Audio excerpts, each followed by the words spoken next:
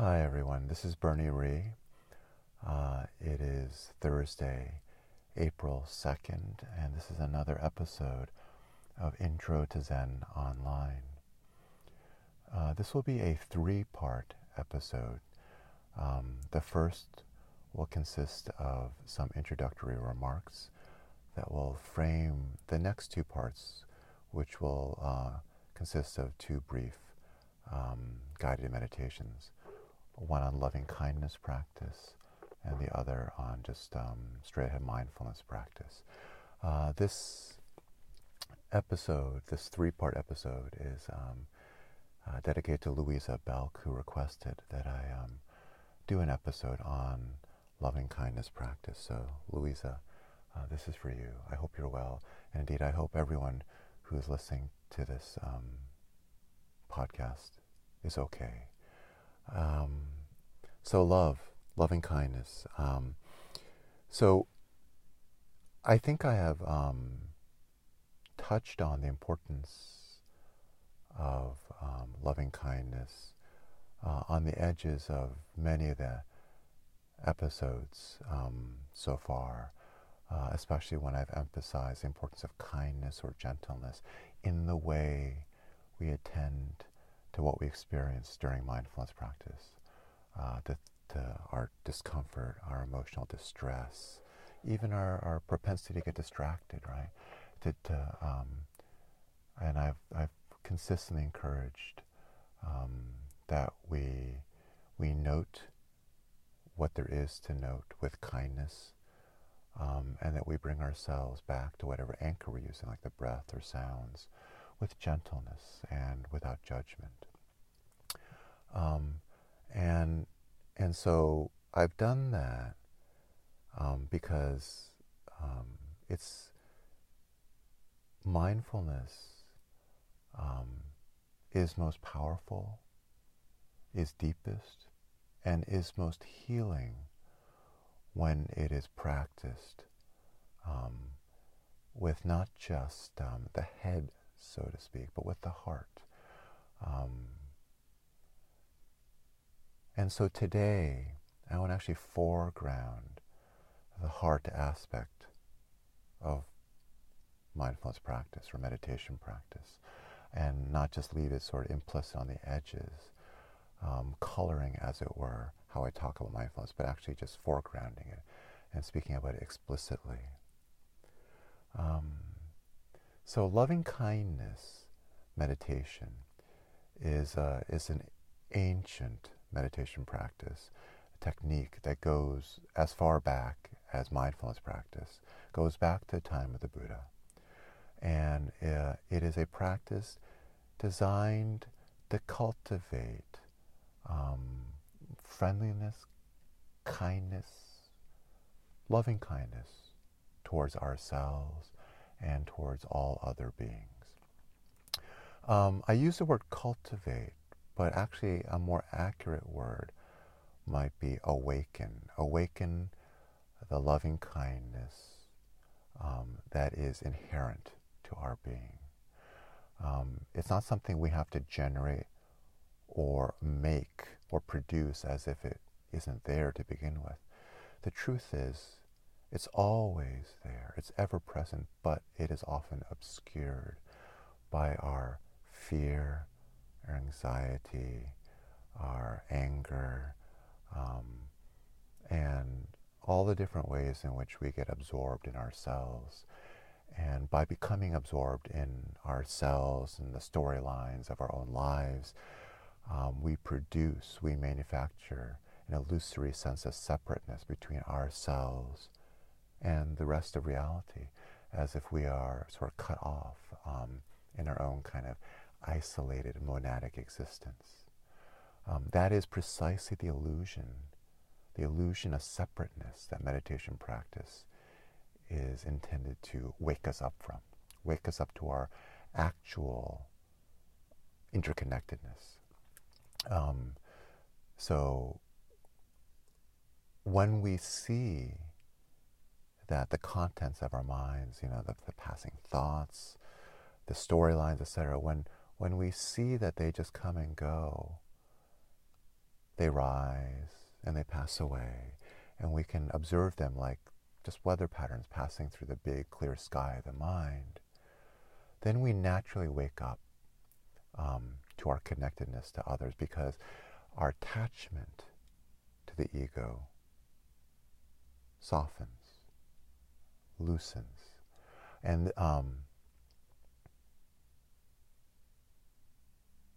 when that happens, when our investment in the self, when our identification with the ego, with this illusory ego that's cut off from others, softens through the practice of awareness, naturally, inevitably, a sense of warmth and connectedness also emerges.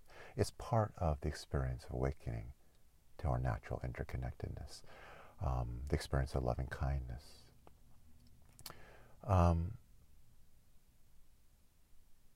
So mindfulness, as it provides us greater insight into the true nature of our being, which is that we are not just these isolated egos, puts us in touch with a loving kindness, a sense of connectedness with all others that's always there but obscured because of the dream of the ego that we're usually lost in. So that's, mindfulness will naturally lead to the experience of loving kindness. At the same time, cultivating loving kindness, sort of activating that natural, if often obscured aspect of our being, can also in turn help us practice mindfulness with greater power, with greater insight, because it allows us to observe what passes through consciousness with more compassion, more understanding, more softness, right? More gentleness. And so mindfulness can lead to increase in loving kindness, but the practice of loving kindness can also enhance our ability to practice mindfulness. So it's a two-way street or a feedback loop.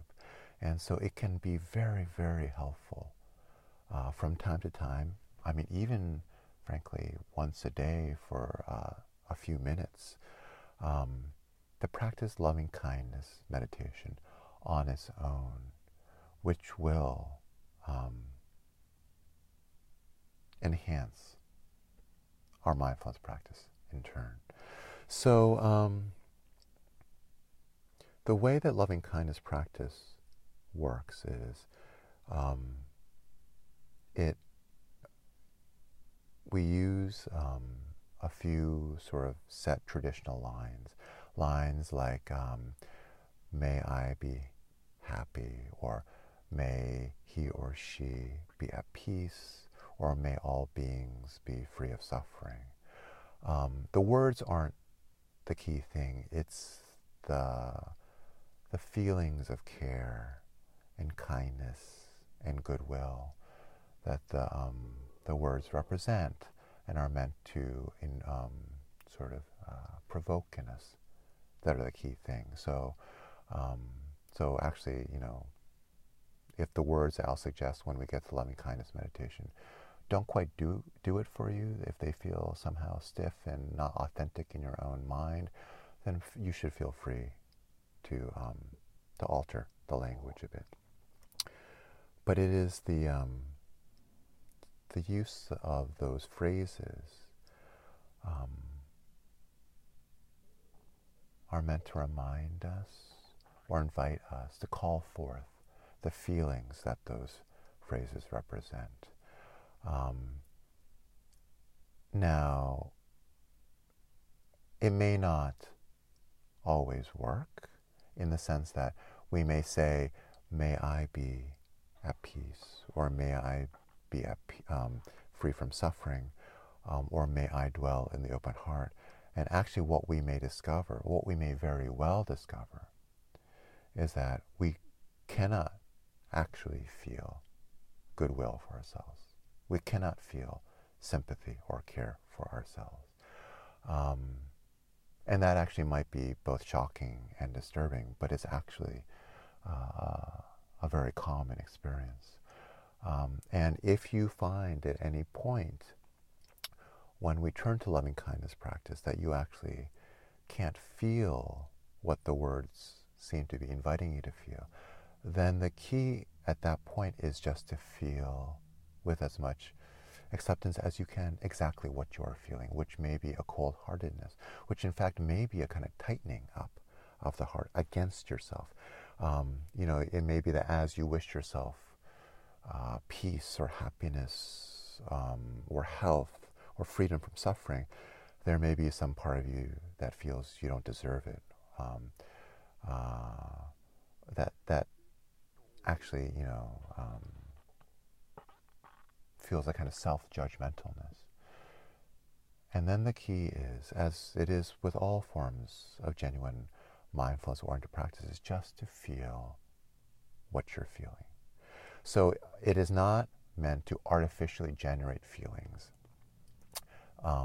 that you may not have, but rather to awaken what is buried or obscured. But sometimes those feelings, even though they are there, believe it or not, may be obscured by so much kind of hardness of heart that's built up over the years that all you can feel is that hardness. And then the key is just to feel that hardness, that self-judgment, even that self-loathing, if it's there. Feel it with as much sympathy and acceptance as you can. And you may discover that just feeling that with clarity, facing how little room in your own heart there is for yourself, may actually, after a while, and it may take a while, break your heart open for yourself. But it will take time. And the one thing about loving kindness practice is that it cannot be forced. Love, of course, care cannot be forced. And so please just feel what there is to feel, even if what that is a lack of love, a lack of caring or sympathy for yourself or for other beings. Feel that. Try to, soften around the edges of that. Let it be there. And over time, it will soften. Because the truth is, underlying this investment that we all naturally have in our sense of separateness, the sense that we are cut off from others, is actually an openness, a sense of deep interconnectedness, and at bottom, love. That's there, but it can take time to come to light, and it cannot be forced. And the more you try to force it, the more you try to push yourself, the more you just end up hardening what is obscuring that natural love and connectedness. You can never get to that heart, that naturally open heart, through the use of aggression, violence, or force. It's contradictory. And so it can be hard to face the extent to which our hearts are closed to ourselves and other beings. But that is a crucial step in ultimately awakening the heart.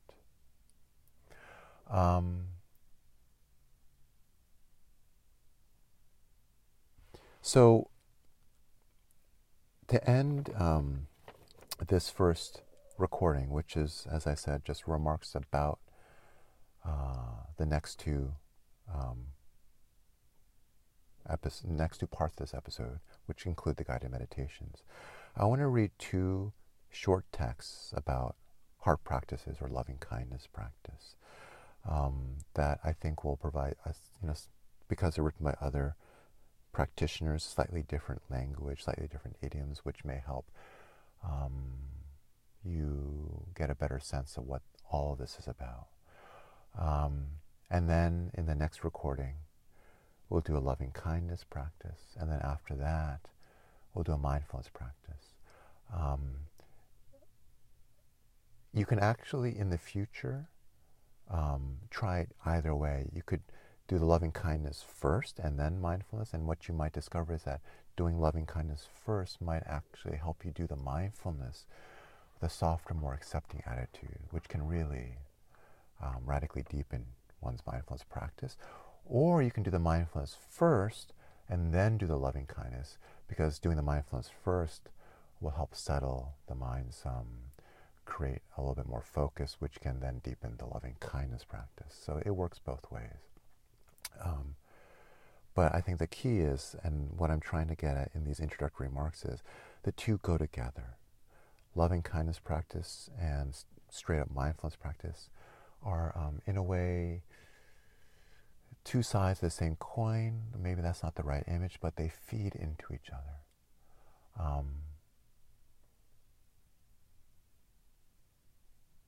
So here, let me read the first of the two texts I want to close this this recording with. Okay, it's by a teacher named Philip Moffitt, and it's about his initial resistance to loving kindness practice, which some of you may feel. I know I felt it when I first came across this practice. It took me a long time to come around to feeling like this was an important thing to do, but as I discovered, like Moffitt, that it is such an important thing to include in one's practice life. So let me read now Moffitt's thing before reading a brief piece by Stephen Levine about heart practices. But this is Moffitt on loving kindness practice. In the Buddhist tradition, the term loving kindness refers both to qualities of the mind and heart, and to specific meditation practices that help you develop these qualities. These qualities can be very difficult to develop in any depth, yet fostering their development is essential for spiritual maturation. When I was first introduced to loving kindness practice during a 10-day silent meditation retreat, my initial reaction was to walk out of the room each time these practices were taught. I was interested in deepening my understanding of the mind, and when the teacher started discussing loving kindness, I thought they were being sentimental. I was convinced that trying to foster loving kindness through repetition of certain phrases seemed silly. After a few days of rebellion, it occurred to me that maybe I should have some actual experience of the practices if I was going to have such animosity towards them. So I started taking the instruction, and I discovered that they had real value. The practices involve developing loving kindness for yourself, your benefactors, those you are close to, and those for whom you have neutral feelings or even negative feelings. Some people have trouble working with individuals for whom they have negative feelings, but for me, the most difficult focus of the practices was towards myself. Loving kindness is a focused meditation. The purpose of the practice is to cultivate the intention to embrace all parts of yourself and to overcome feelings of separation from yourself and from others. As these practices mature, you feel a sense of warmth, good intention, and deep sympathy towards yourself. When people come to me with difficult feelings, I do not urge them to simply let go of the feelings. To do so without first being with what is arising in the moment would only add to the sense of deprivation that the person already feels. What is arising in the moment is suffering, and the first response in the face of suffering has to be compassion. It takes so long to truly grasp that this is so, and in any given moment, it can so easily be forgotten. Yet compassion lies at the heart of what it means to be fully human, and allows us to be at peace in the midst of pain and turmoil. Compassion is an energetic response, not a mental idea. It arises in the body through the breath and heart. It is what you feel when you see a small child fall and scrape a knee. Your natural response is to pick the child up, not because the holding can make the scrape go away, but because it provides a kind of comfort that is healing to the spirit of the child. It is exactly in this energetic spirit that you hold yourself when you are fully accepting the truth of your own experiences. The task is to find the humility and the courage to open to yourself in this manner, and it is not easy. In Buddhist teachings, a kind of mantra is often taught. May I dwell in the open heart. Or you can substitute words you make up for yourself. Loving kindness is the intention of goodwill towards yourself and others. It is not about striving towards some critical amount of loving kindness. Rather, it is about building the intention and holding it as a core value. And now here is the other text that I'd like to read before I end this particular recording. And this is by Stephen Levine, who spent years with his wife Andrea working with people who had terminal illness, who were at the end of life, and with those who are grieving them. He is a meditation practitioner who has deep experience with people living at the edge of their very lives and existences, at the edge of what their hearts can tolerate. And his work on meditation contains much deep wisdom about how to work with the heart. He had a deep influence on Ezra Beta, the person who I study Zen with. And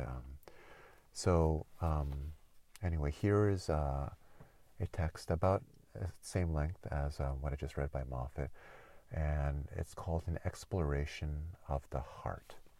And it comes from his book, Guided Meditations, Explorations, and Healings, which I will read from time to time in these recordings. So here is Levine.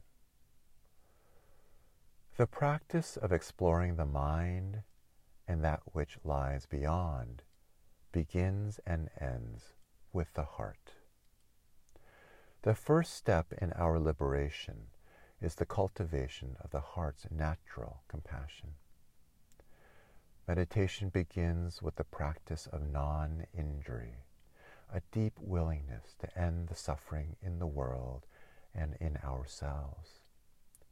In truth, it may be impossible to be alive in a body without causing pain to other beings and species, but our intention can be to create as little pain as possible and to use this life for the benefit of others. Non-injury is an intention, a guideline for the mind from the nature of the heart. We eat, we love in confused manners, we trip and fall over states of mind, and we learn the art of balance.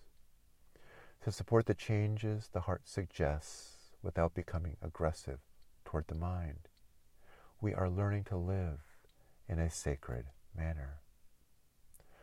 What is called for is neither force nor acquiescence, but an active participation in the moment.